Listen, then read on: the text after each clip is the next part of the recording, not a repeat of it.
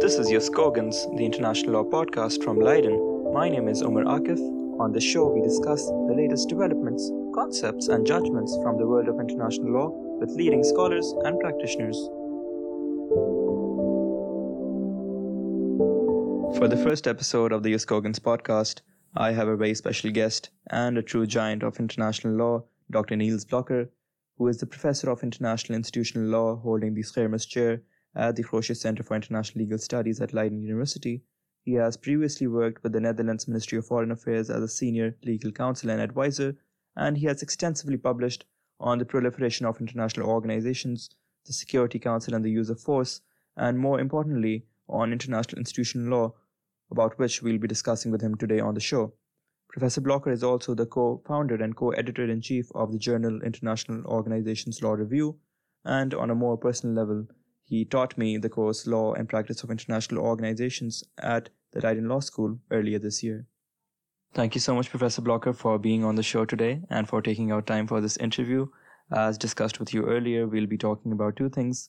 Firstly, Injugovens, an acronym, a term coined by Professor Blokker himself, which means International Judicial Governance Institutions.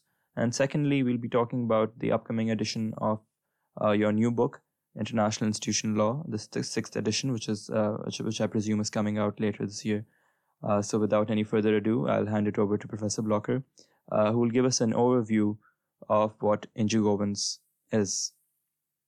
So it's a pleasure for me here now to explain a bit more about this research project. And I feel happy that I now have more time to go into this together with my excellent young colleague, Dr. Sergei Vasilyev. And this project relates to a relatively recent phenomenon that we see in international law and also in international relations, which is the increasing number of international courts and tribunals. Briefly, if you look at numbers only, we know that around 1990 we had only 6 international courts and tribunals, including, of course, the International Court of Justice, the European courts in Luxembourg and Strasbourg, and a few others, but that was it.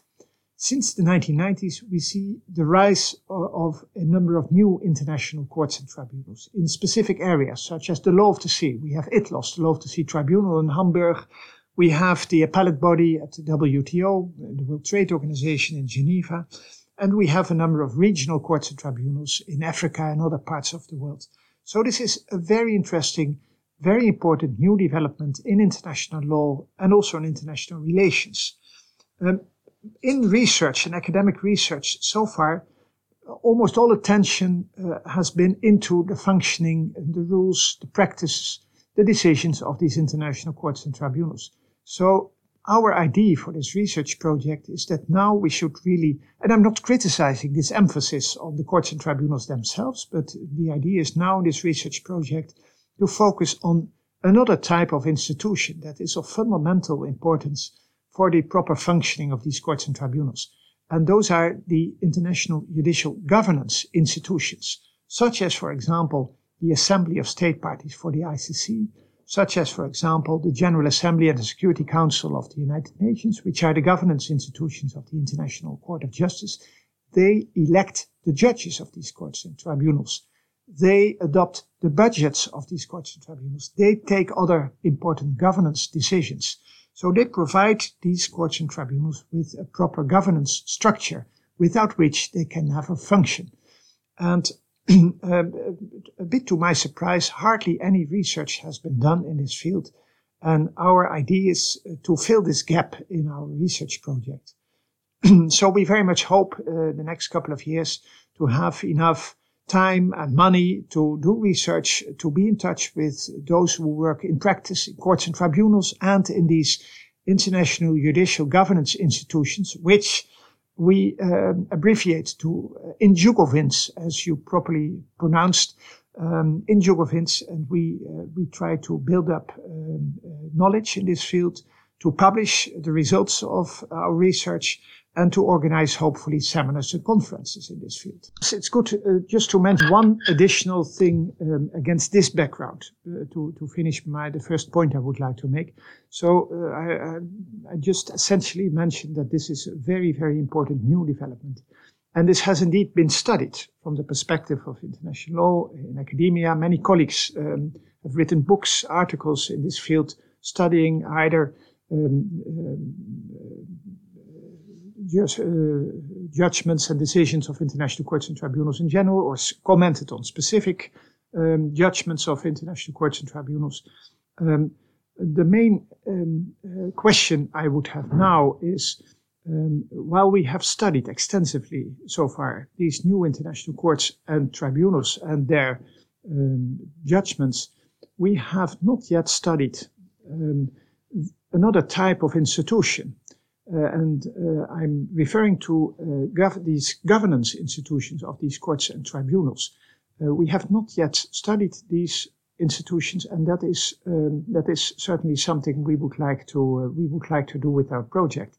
The functioning of these institutions is of fundamental importance for the proper functioning of these international courts and tribunals, because these international courts and tribunals do not, unlike national courts and tribunals, function in a sort of centralized legal order. The international legal order is structured in a fundamentally different way.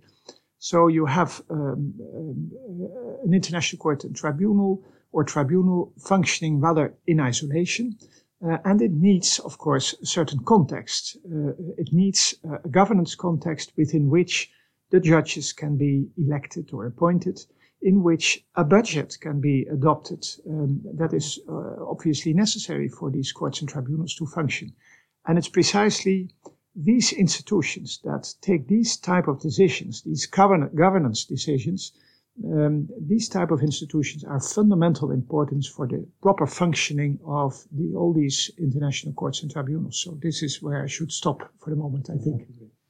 Thank you, Professor Blocher, for that detailed introduction. As you mentioned, that these governance institutions, structures are of fundamental importance to the functioning of the international courts and tribunals. But what do you think has been the primary reason why research in these fields has been so limited so far, almost non-existent? And after the emergence of more regional tribunals, as you mentioned, in the 90s, before that there were just one or two.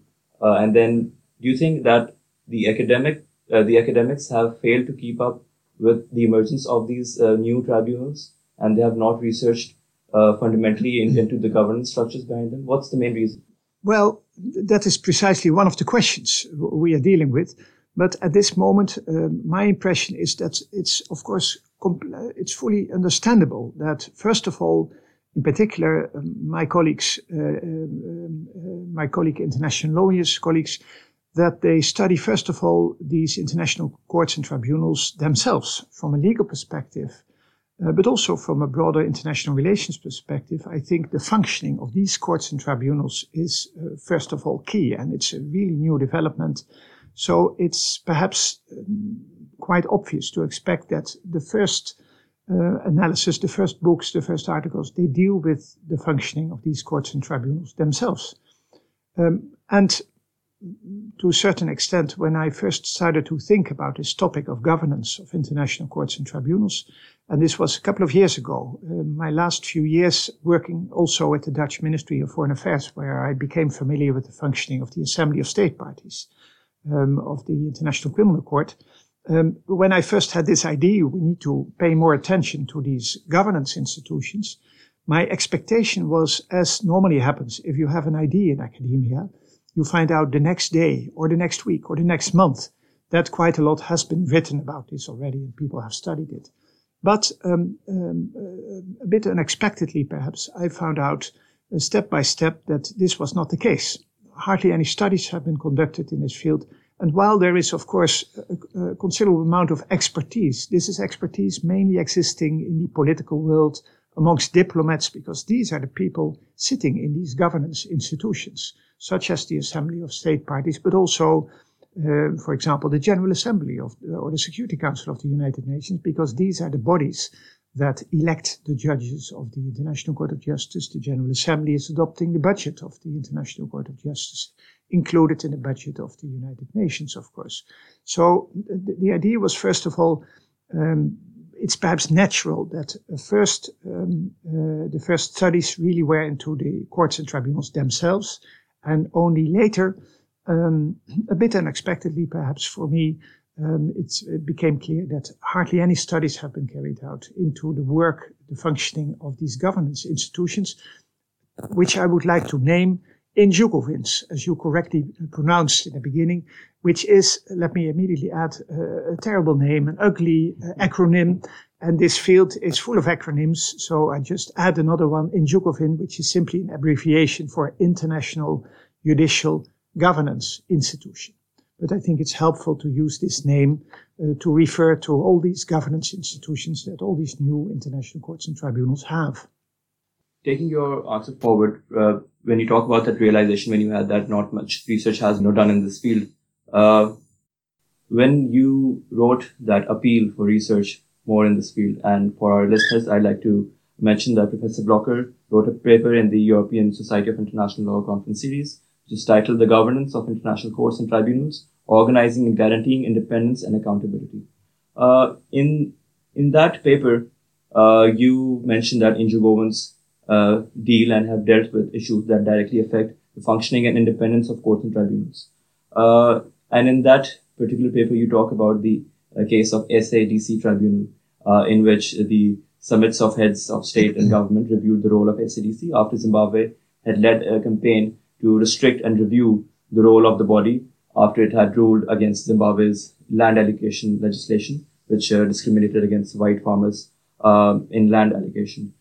Do you really think that you can separate state interests, states from subjecting their self-interest in the functioning of Injugovins? Yes, I think this is not only what I think, it is also what the states themselves think.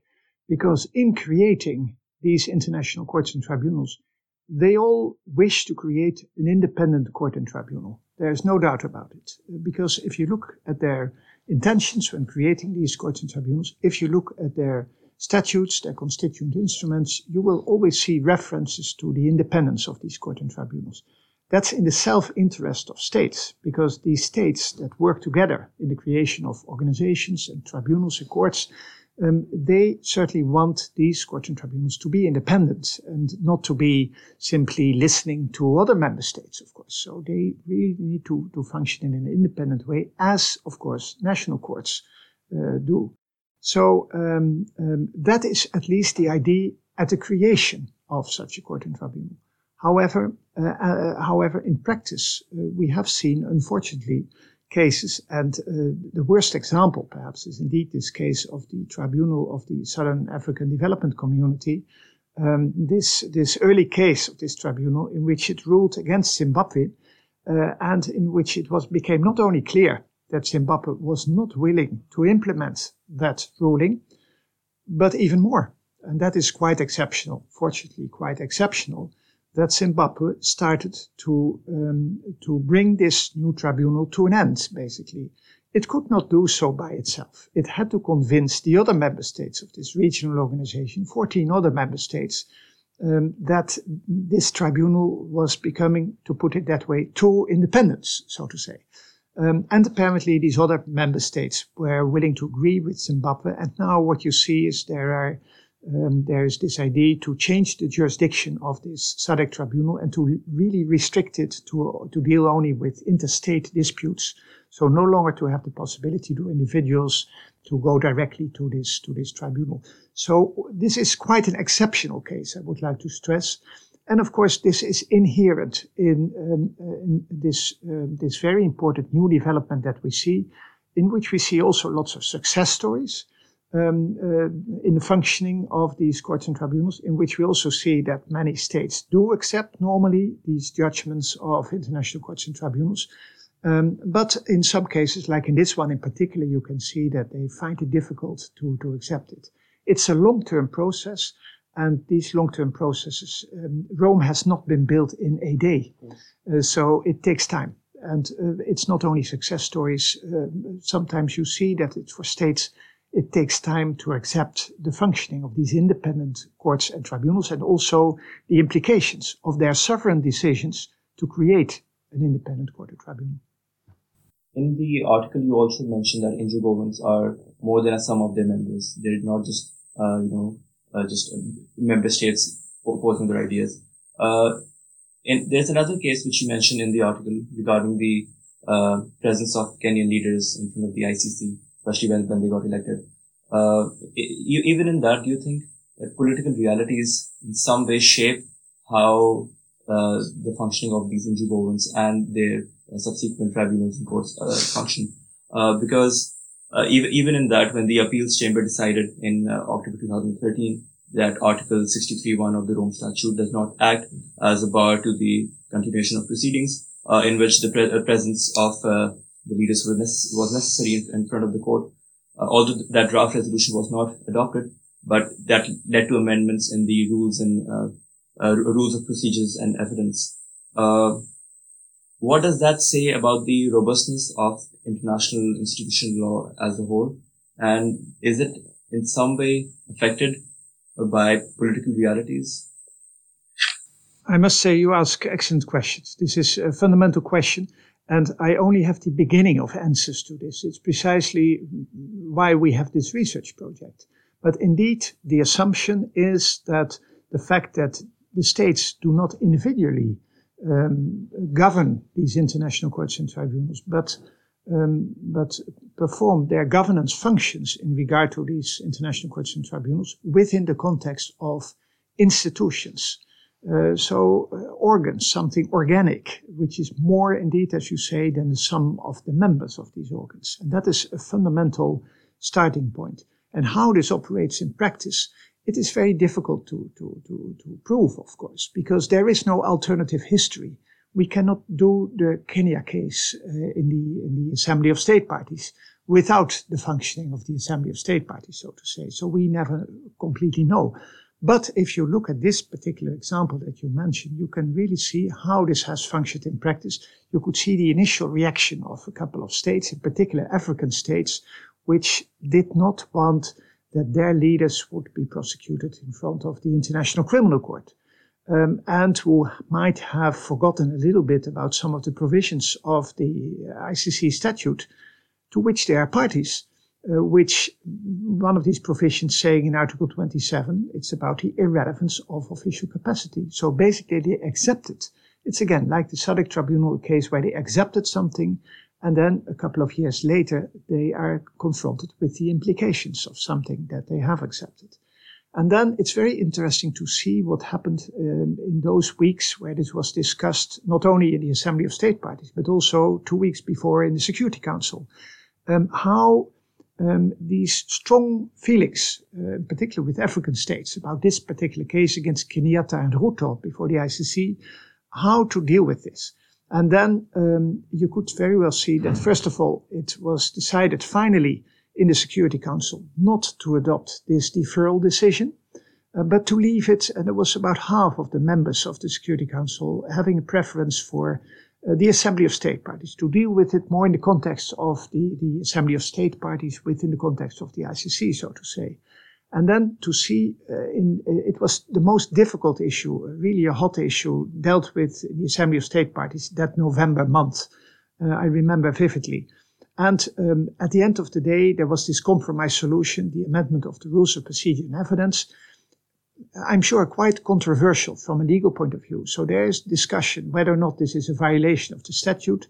It would introduce things like e-conferences by which the hearings against Ruto and Kenyatta could continue.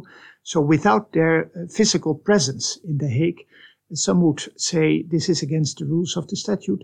But at the end of the day, in the interpretation of the individual members, but what is more, the sum of these members working together organically within the context of this Assembly of State Parties, together agreeing on this interpretation of the statute that it would be acceptable to do it in this way.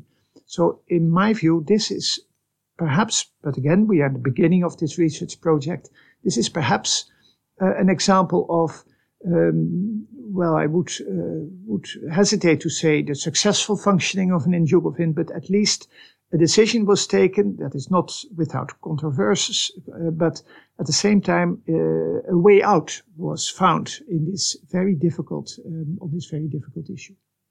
All right, great. Before we move on to the next part, which is regarding the 6th edition of your new book, International Institutional Law, You earlier mentioned that Injugovans can learn something from national courts and how they're working. Do you think, as far as the independence of international courts and tribunals are concerned, there's still some concerns regarding how independent they really are? Because there has been some emphasis in the past on keeping the judges themselves independent, but there's not been a lot of work being done to make sure that the tribunals themselves or the organizations themselves reflect an independent position. How do you think we can move? What's the future of the research? What's the future of Injugovans? Where do we go from here? I'm not sure whether I fully understand your question, but I'm sure it is about the independence of these international courts and tribunals and to what extent the functioning of Injugovans can guarantee as much as possible the independence of these courts and tribunals and their individual judges. This is certainly, this project will show certainly from a comparative perspective, comparing the functioning, the rules and the practice of the functioning of these Injugovans, learning lessons from individual cases. Just to mention one example, you see that in some Injugovans, in the procedure for electing judges, there is a selection committee or a nomination committee. This is well known in certain contexts, such as the ICC, but also in the context of the Lebanon Tribunal, the Special Tribunal for Lebanon, that there are certain additional guarantees in the procedure for electing these judges.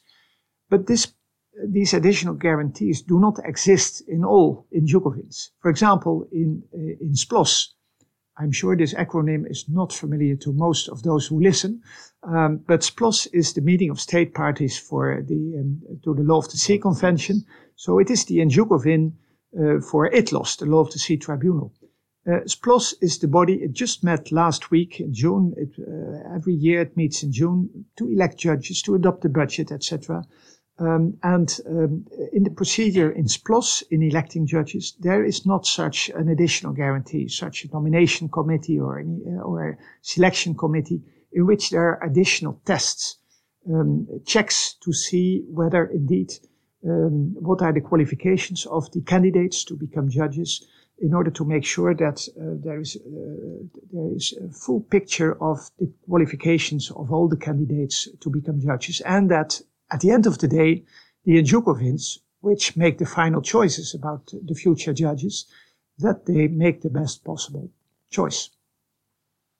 And finally, it's been 3 years since you made that appeal for research. That was back in 2015. What progress do you think has been made on Injugovans in the last 3 years, if any? And where do you see it evolving or growing from this point onwards? I don't know. I don't know what it is, but I am convinced, and this has been confirmed in the talks I've given so far on a number of occasions for academic audiences, but also to international courts and tribunals, staff members, where I spoke about this new idea and this research project, but also to networks of diplomats who are active in these Injugovans. So there it has always strongly been confirmed that this is a good idea, that it is a very important new research project. So I feel confident because of the support given in practice, both in courts and tribunals and also in the context of these Injugovans and the diplomats that work in these Injugovans, that it is necessary really to build up knowledge in this field dealing with the functioning of these Injugovans. So that's all I can say at this moment. What we will now try to do, my colleague Sergei Vasilyev and I, is to find the time and find the money to do research, to publish, and to organize seminars or conferences, and to have meetings with experts in the field, to try to build up knowledge in this field and to publish about it, and to try to improve the functioning of Injugovans, and indirectly also the functioning of these new international courts and tribunals. Great. So that wraps the first part of the discussion on Injugovans. Now we'll be moving on to the second part of the show on international institutional law, the 6th edition of the book which Professor Blocker has co-authored. A preface of that book was shared with us during the course Law and Practice of International Organizations, although I'm not sure whether I'm at the liberty of discussing the contents of that chapter yet. But I'll leave it to the man himself, Professor Blocker, to give an overview of the new edition of the book and what is it all about. And I would also like you to discuss how recent legal developments such as the US withdrawing from the Human Rights Council and countries like Burundi withdrawing from the Rome Statute affect work being done in international institutional law, such as your book and other research. Thank you very much. This is a very, very big question, and I would need probably a full lecture, which is twice 45 minutes here in Leiden, to give a proper answer to this. But let me try to do it within a few minutes. And there is a direct link to the issues we have discussed now before, the governance of international courts and tribunals, because in my view, this field of law, the law of international organizations and international institution law, has something to contribute to the study of the governance of the governance of international courts and tribunals. Because the law of international organizations is dealing with topics like the legal status, privileges and immunities of international courts and tribunals, and in Jugovin's, as we discussed already, the organic nature of these institutions, organs of international organizations, the way in which they take decisions, consensus decision-making being very important these days, the finances of international courts and tribunals. So all these issues are quite familiar. And there is a lot of research that has been done in this field within the context of international institution law that is directly relevant for this new research project that we are doing.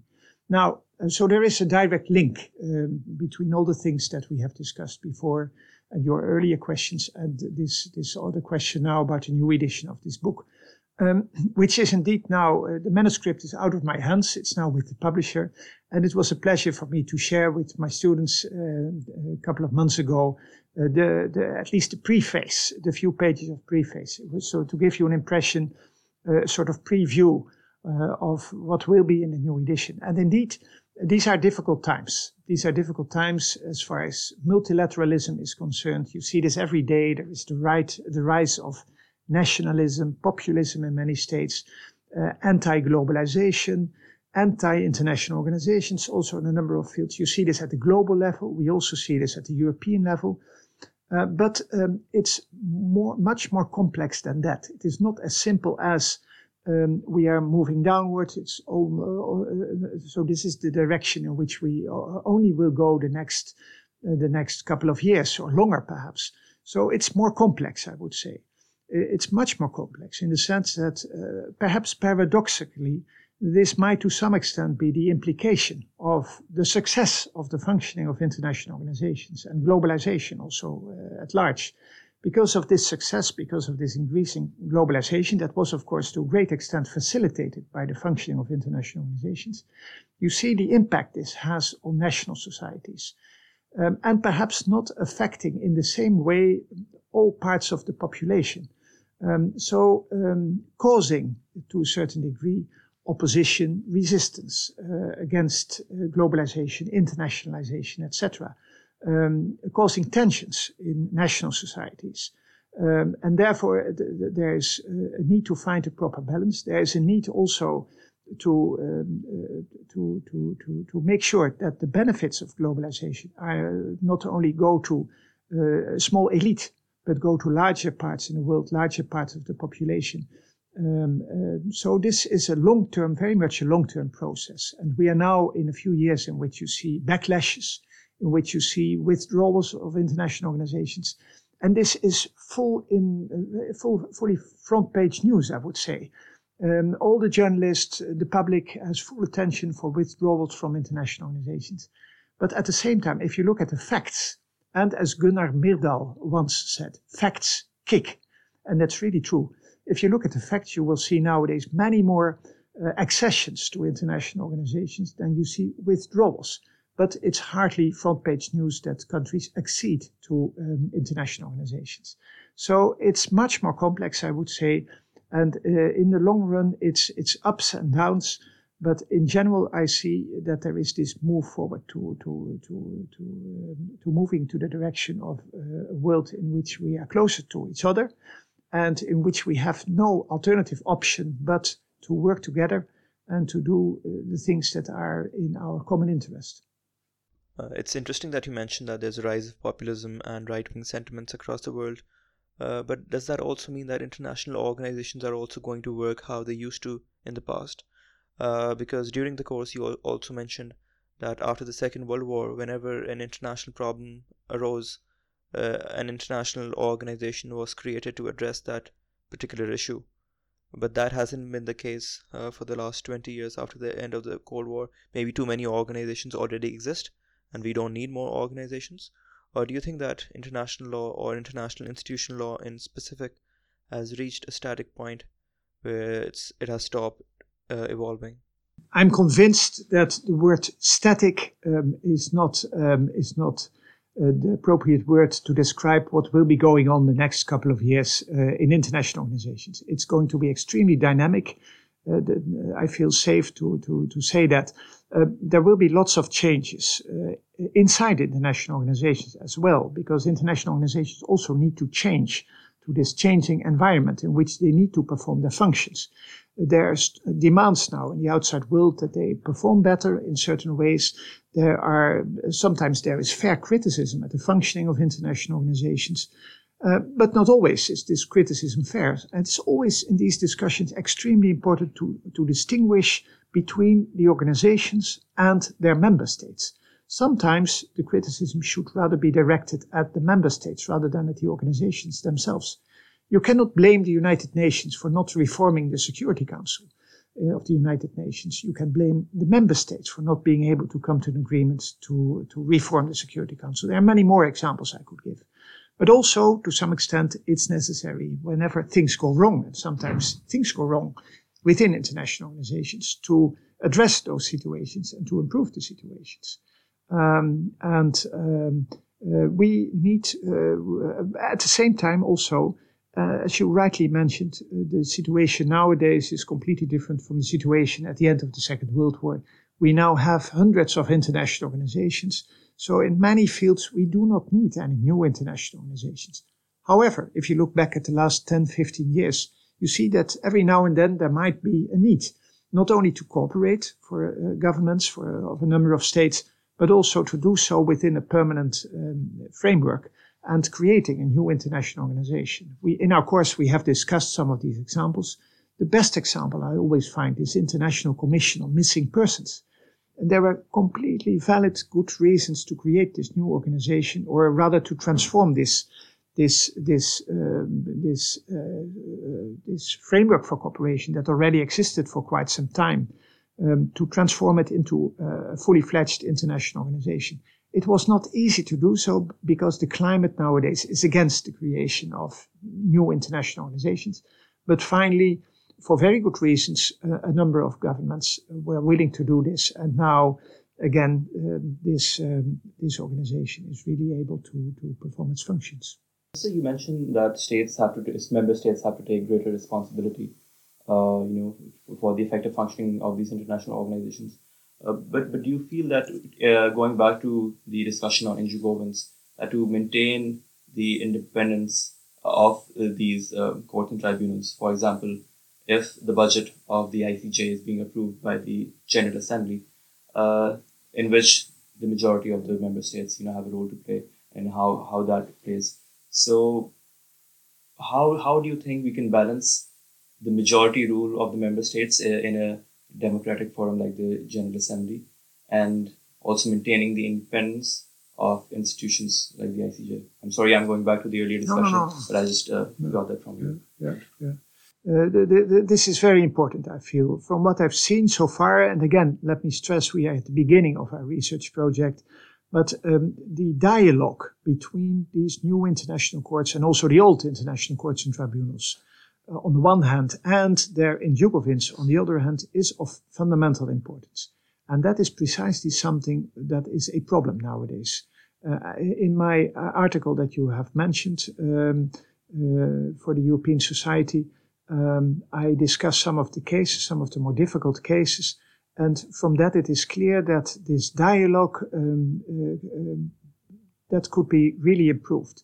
In this dialogue, what you see nowadays is very much that quite often, and I hear this also from those who work in practice, from the people who work at the courts, and also from the diplomats who work in Jugovinsk, you hear the criticism in courts and tribunals that they say these in Jugovinsk, these diplomats, they get far too much into our business, into our judicial business.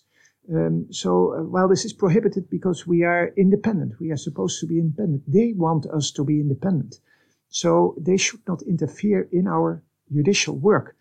So the criticism is they are micromanaging, they are determining whether or not we should have 2 or 3 courtrooms, etc., etc. This is basically for us to decide how we can best perform, how we can best do our judicial business.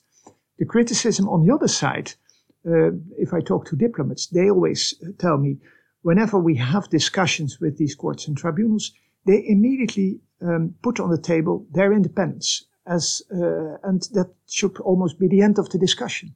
So it makes it very difficult to have an open dialogue in which there is an understanding of each other's position, in which these courts and tribunals, of course, need to understand that if governments during a certain amount of years face a financial crisis, that it is very difficult at home to explain that you can spend less money on health, on agriculture, or on other issues, social issues, etc.